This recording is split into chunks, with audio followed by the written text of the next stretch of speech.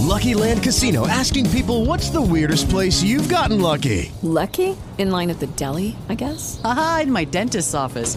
More than once, actually. Do I have to say? Yes, you do. In the car before my kids' PTA meeting. Really? Yes. Excuse me, what's the weirdest place you've gotten lucky? I never win and tell. Well, there you have it. You can get lucky anywhere, playing at LuckyLandSlots.com. Play for free right now. Are you feeling lucky? No purchase necessary. Void where prohibited by law. 18 plus. Terms and conditions apply. See website for details. With Lucky Land Slots, you can get lucky just about anywhere. Dearly beloved, we are gathered here today to... Has anyone seen the bride and groom? Sorry, we're here. We were getting lucky in the limo and we lost track of time. No, Lucky Land Casino, with cash prizes that add up quicker than a guest registry. In that case, I pronounce you lucky. Play for free at LuckyLandSlots.com. Daily bonuses are waiting. No purchase necessary. Void where prohibited by law. 18 plus. Terms and conditions apply. See website for details. The Man from Time by Frank Belknap Long. Daring Moonson, he was called. It was a proud name, a brave name, but what good was a name that rang out like a summons to battle if the man who bore it could not repeat it aloud without fear?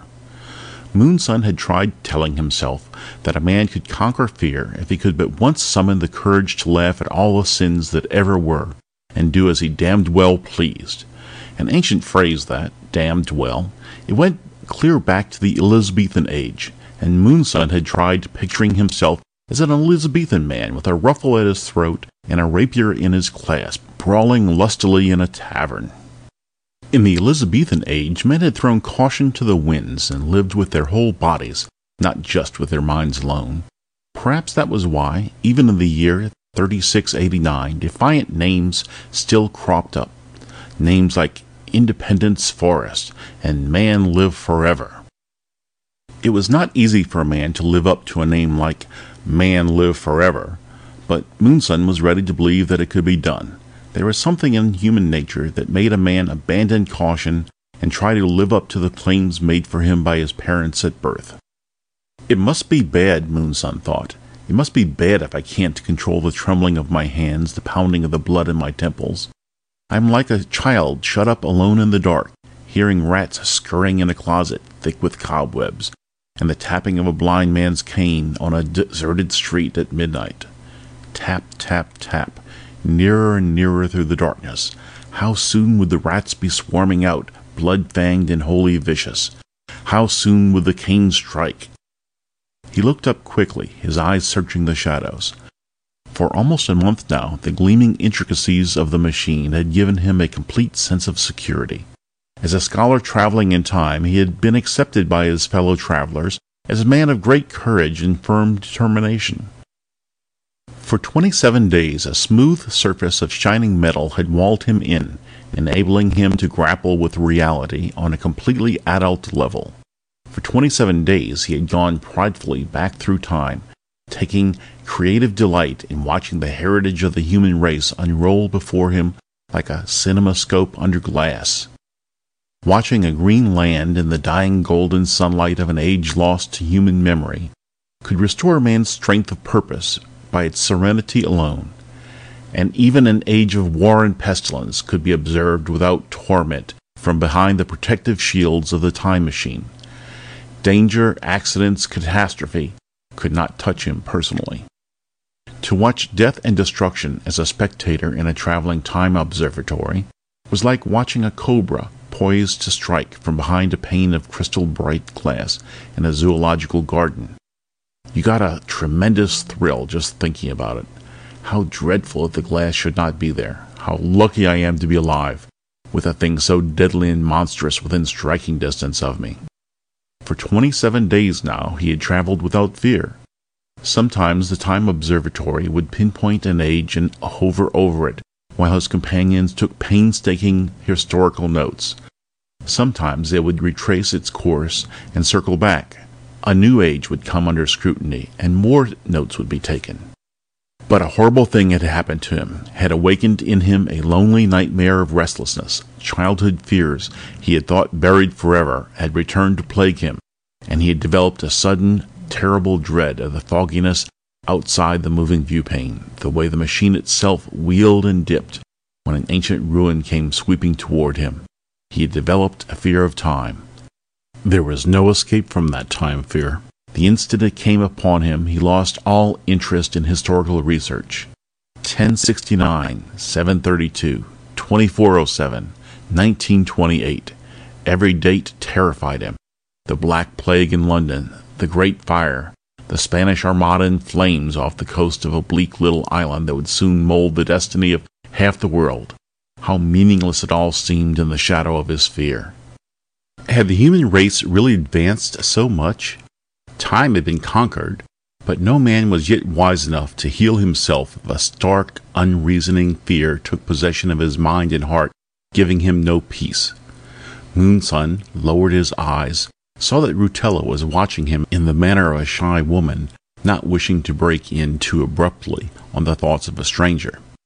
Deep within him, he knew that he had become a stranger to his own wife, and the realization sharply increased his torment. He stared down at her head against his knee, at her beautiful back and sleek dark hair. Violet eyes she had, not black as they seemed at first glance, but a deep, lustrous violet. He remembered suddenly that he was still a young man, with a young man's ardor surging strong in him. He bent swiftly, kissed her lips and eyes. As he did so, her arms tightened about him, until he found himself wondering what he could have done to deserve such a woman.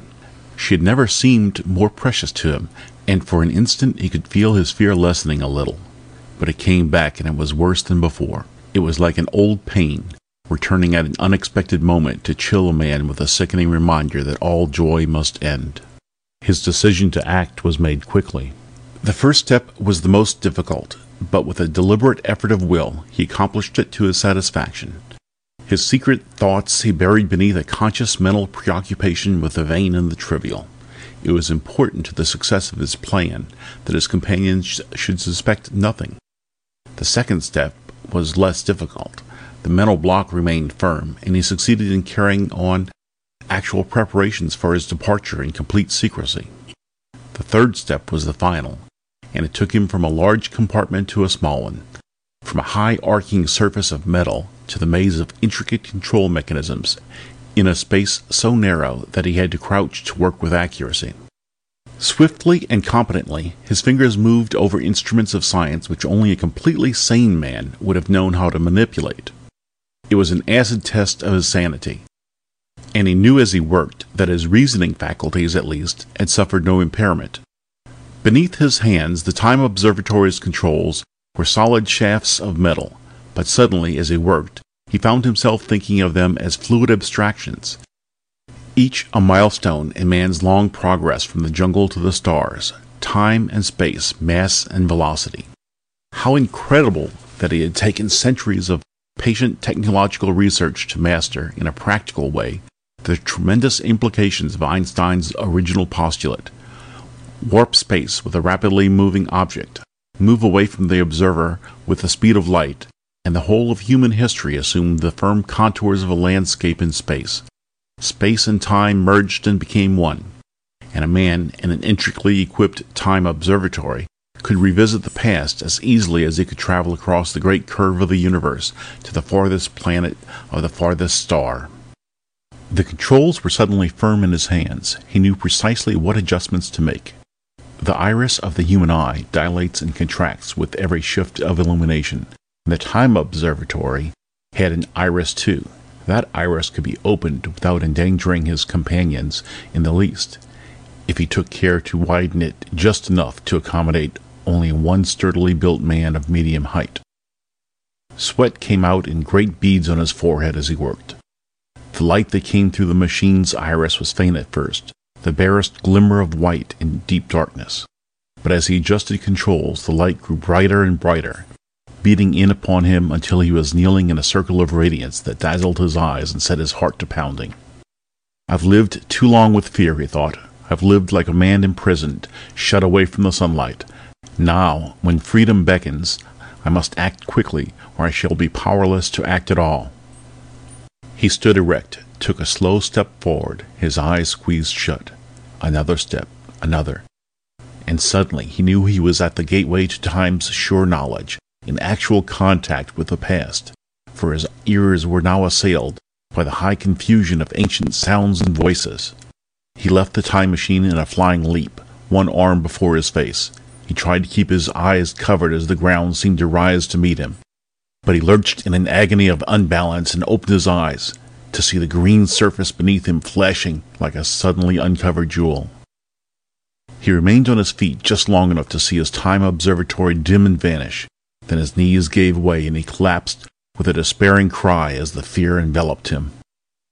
There were daisies in the field where he lay, his shoulders and naked chest pressed to the earth. A gentle wind stirred the grass, and the flute-like warble of a songbird was repeated close to his ear, over and over, with a tireless persistence. Abruptly he sat up and stared about him. Running parallel to the field was a winding country road, and down it came a yellow and silver vehicle on wheels, its entire upper section encased in glass, which mirrored the autumnal landscape with a startling clearness. The vehicle halted directly in front of him, and a man with ruddy cheeks and snow-white hair leaned out to wave at him. "Good morning, mister," the man shouted. "Can I give you a lift into town?" Moonson rose unsteadily, alarm and suspicion in his stare. Very cautiously he lowered the mental barrier, and the man's thoughts impinged on his mind in bewildering confusion. "He's not a farmer, that's sure. Must have been swimming in the creek. But those bathing trunks he's wearing are out of this world. Huh. I wouldn't have the nerve to parade around in trunks like that, even on a public beach. Probably an exhibitionist. But why should he wear 'em out here in the woods? No blondes or redheads to knock silly out here. Huh. He might have the courtesy to answer me. Well, if he doesn't want to lift into town, that's no concern of mine." Moonson stood watching the vehicle sweep away out of sight. Obviously he had angered the man by his silence, but he could answer only by shaking his head. He began to walk, pausing an instant in the middle of the bridge to stare down at a stream of water that rippled in the sunlight over moss-covered rocks. Tiny silver fish darted to and fro beneath the tumbling waterfall, and he felt calmed and reassured by the sight. Shoulders erect now, he walked on. It was high noon when he reached the tavern. He went inside, saw men and women dancing in a dim light, and there was a huge rainbow-colored musical instrument by the door, which startled him by its resonance. The music was wild, weird, a little terrifying. He sat down at a table near the door and searched the minds of the dancers for a clue to the meaning of what he saw. The thoughts which came to him were startlingly primitive, direct, and sometimes meaningless to him. "Go easy, baby. Swing it. Sure, we're in the groove now. But you never can tell. I'll buy you an orchid, honey. Not roses, just one orchid, black like your hair. Ever see a black orchid, hon? They're rare and they're expensive. Oh, Darl, hold me closer. The music goes round and round. It will always be like this with us, honey. Don't ever be a square. That's all I ask. Don't ever be a square. Cuddle up to me. Let yourself go. When you're dancing with one girl, you should never look at another. Don't you know that, Johnny?" "Sure I know it, doll. But did I ever claim I wasn't human?" Doll, baby. Look all you want to, but if you ever dare." Moonson found himself relaxing a little. Dancing at all ages was closely allied to lovemaking, but it was pursued here with a careless rapture which he found creatively stimulating. The people came here not only to dance but to eat, and the thoughts of the dancers implied that there was nothing stylized about a tavern. The ritual was a completely natural one. In Egyptian bas-reliefs, you saw the opposite in dancing. Every movement rigidly prescribed, arms held rigid and sharply bent at the elbows, slow movements rather than lively ones, a bowing and a scraping with bowls of fruit extended in gift offerings at every turn. There was obviously no enthroned authority here, no bejeweled king to pacify when emotions ran wild, but complete freedom to embrace joy with corybantic abandon. A tall man, in ill-fitting black clothes, approached Moonson's table, interrupting his reflections with thoughts that seemed designed to disturb and distract him out of sheer perversity. So even here there were flies in every ointment, and no dream of perfection could remain unchallenged. He sat unmoving, absorbing the man's thoughts. What does he think this is, a bathhouse? Mike says it's okay to serve them if they come in from the beach just as they are. But just one quick beer, no more. This late in the season, you'd think they'd have the decency to get dressed. The sepulchrally dressed man gave the table a brush with a cloth he carried, then thrust his head forward like an ill-tempered scavenger bird. Can't serve you anything here but beer. Boss's orders, okay? Moonson nodded, and the man went away. Then he turned on watching the girl. She was frightened. She sat all alone, plucking nervously at the red and white checkered tablecloth. She sat with her back to the light, bunching the cloth up into little folds, then smoothing it out again. She'd ground out lipstick-smudged cigarettes until the ashtray was spilling over. Moonson began to watch the fear in her mind. Her fear grew when she thought that Mike wasn't gone for good. The phone call wouldn't take long, and he'd be coming back any minute now, and Mike wouldn't be satisfied until she was broken into little bits. Yes, Mike wanted to see her on her knees, begging him to kill her. "Kill me, but don't hurt Joe. It wasn't his fault. He's just a kid. He's not 20 yet, Mike." That would be a lie, but Mike had no way of knowing that Joe would be 22 on his next birthday, although he looked 18 at most. There was no pity in Mike. But would his pride let him hot rod an 18-year-old? Mike won't care. Mike won't care. Mike will kill him anyway. Joe couldn't help falling in love with me, but Mike won't care what Joe could help. Mike was never young himself, never a sweet kid like Joe. Mike killed a man when he was 14 years old. He spent 7 years in a reformatory, and the kids there were never young. Joe will be just one of those kids to Mike. Her fear kept growing. You couldn't fight men like Mike. Mike was strong in too many different ways. When you ran a tavern with an upstairs room for special customers, you had to be tough, strong. You sat in an office, and when people came to you begging for favors, you just laughed.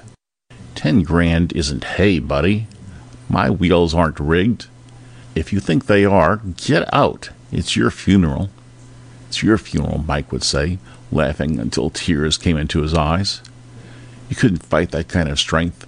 Mike could push his knuckles hard into the faces of people who owed him money, and he'd never even be arrested. Mike could take money crisp and new out of his wallet, spread it out like a fan, say to any girl crazy enough to give him a second glance, "I'm interested in you, honey. Get rid of him and come over to my table." He could say worse things to girls too decent and self-respecting to look at him at all.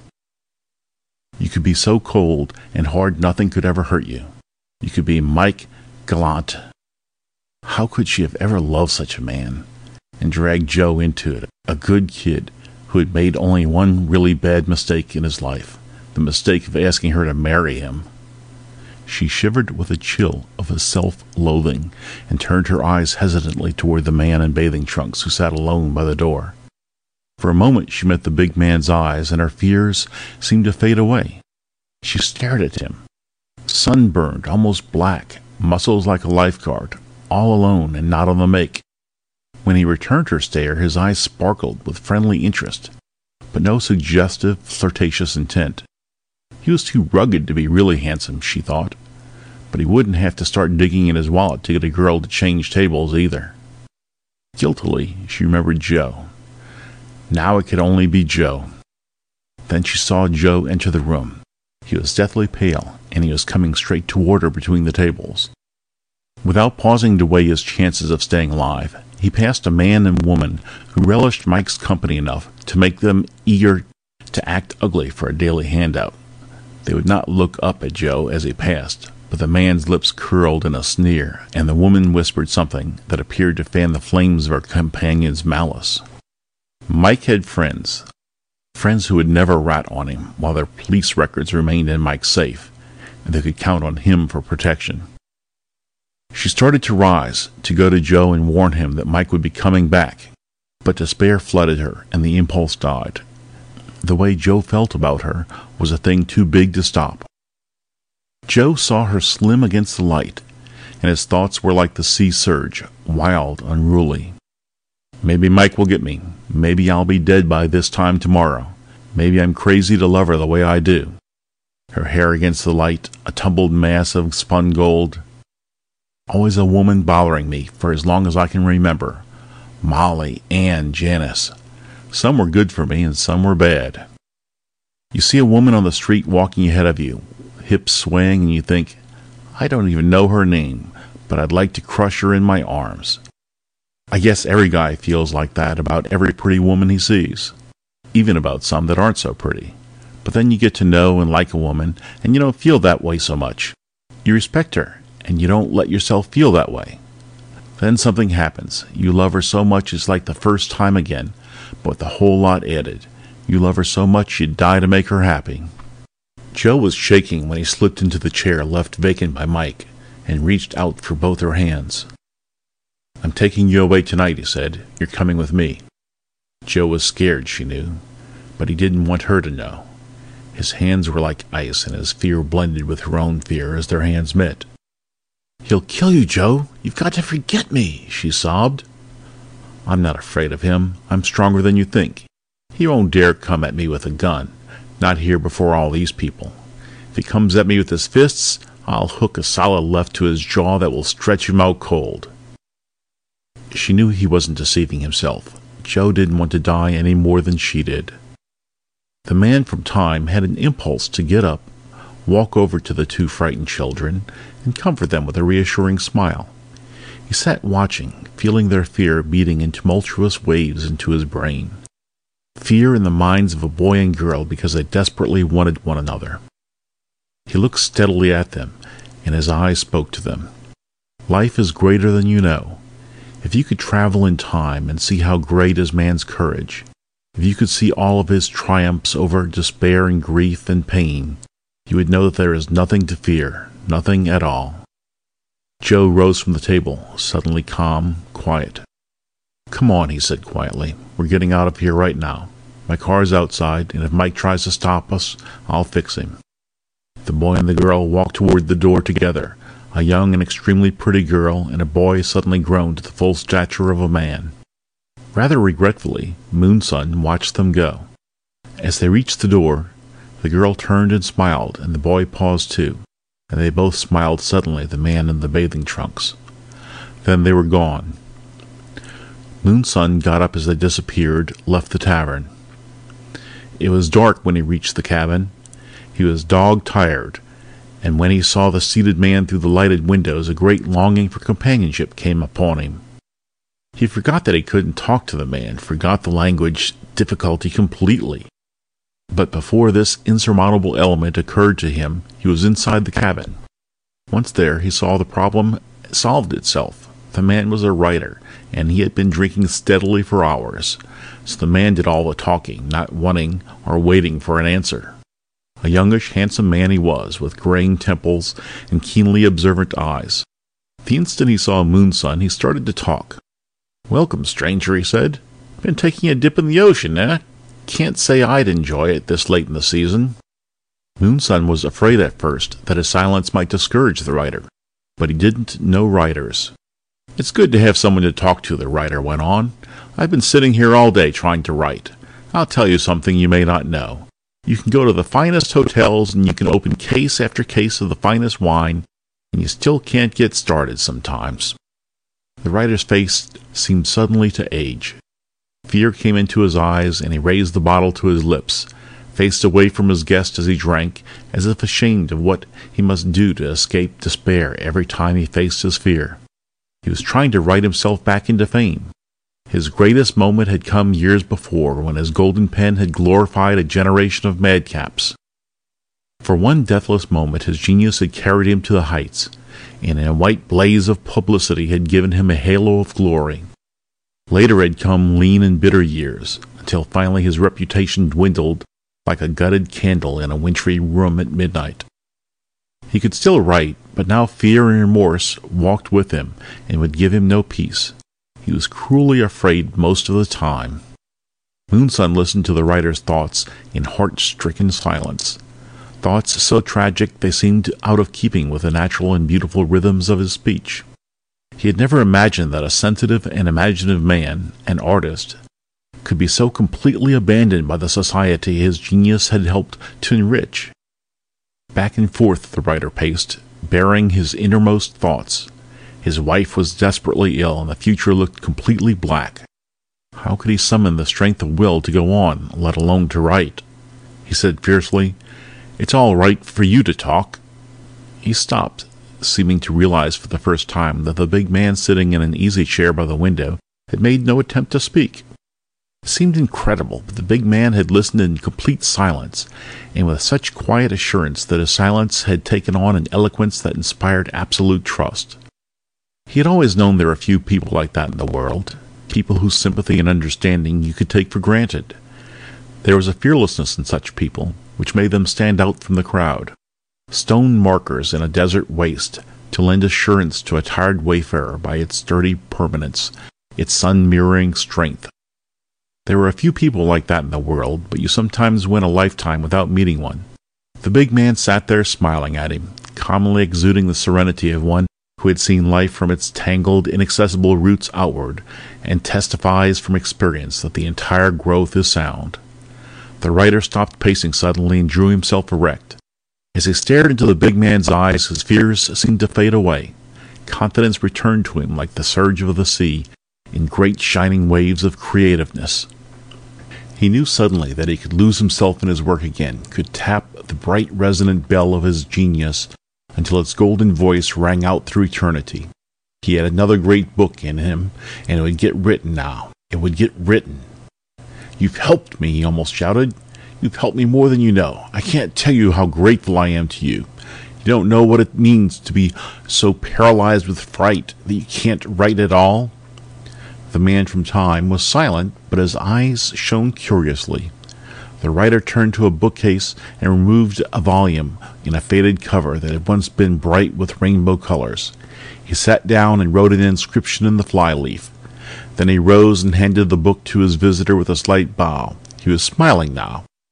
"This was my firstborn," he said. The man from Time looked at the title first, "This Side of Paradise." Then he opened the book and read what the author had written on the flyleaf. "With warm gratefulness for a courage which brought back the sun, F. Scott Fitzgerald." Moonson bowed his thanks, turned, and left the cabin. Morning found him walking across fresh meadows, with the dew glistening on his bare head and broad straight shoulders. They'd never find him, he told himself hopelessly. They'd never find him because time was too vast to pinpoint one man in such a vast waste of years. The towering crests of each age might be visible, but there could be no returning to one tiny, insignificant spot in the mighty ocean of time. As he walked, his eyes searched for the field and the winding road he'd followed into town. Only yesterday this road seemed to beckon, and he had followed, eager to explore an age so primitive that mental communication from mind to mind had not yet replaced human speech. Now he knew that the speech faculty, which man had long outgrown, would never cease to act as a barrier between him and the men and women of this era of the past. Without it, he could not hope to find complete understanding and sympathy here. He was still alone, and soon winter would come, and the sky grow cold and empty. The time machine materialized so suddenly before him that for an instant his mind refused to accept it as more than a torturing illusion conjured by the turbulence of his thoughts. All at once it towered in his path, bright and shining, and he moved forward over the dew-drenched grass until he was brought up short by a joy so overwhelming that it seemed to him that his heart must burst. Crutella emerged from the machine with a gay little laugh, as if his stunned expression was the most amusing in the world. "Hold still and let me kiss you, darling," her mind said to his. She stood in the dew-bright grass on tiptoe, her sleek dark hair falling to her shoulders, an extraordinarily pretty girl to be the wife of a man so tormented. "You found me," his thoughts exulted. "You came back alone and searched until you found me." She nodded, her eyes shining. So time wasn't too vast to pinpoint after all, not when two people were so securely wedded in mind and heart that their thoughts could build a bridge across time. The Bureau of Emotional Adjustment analyzed everything I told them. Your psychograph ran to 57 pages, but it was your desperate loneliness that guided me to you. She raised his hand to her lips and kissed it. "You see, darling, a compulsive fear isn't easy to conquer. No man or woman can conquer it alone. Historians tell us, when the first passenger rocket started for Mars, Space fear took men by surprise in the same way your fear gripped you. The loneliness, the utter desolation of space, was too much for a human mind to endure. She smiled her love. We're going back. We'll face it together and we'll conquer it together. You won't be alone now. Darling, don't you see? It's because you aren't a clod, because you're sensitive and imaginative that you experience fear. It's not anything to be ashamed of. You were simply the first man on Earth to develop a new and completely different kind of fear. Time fear. Moonson put out his hand and gently touched his wife's hair. Ascending into the time observatory, a thought came unbidden to his mind. Others he saved, himself he could not save. But that wasn't true at all now. He could help himself now. He would never be alone again. When guided by the sure hand of love and complete trust, self-knowledge could be a shining weapon. The trip back might be difficult, but holding tight to his wife's hand, he felt no misgivings, no fear. End of The Man from Time by Frank Belknap Long.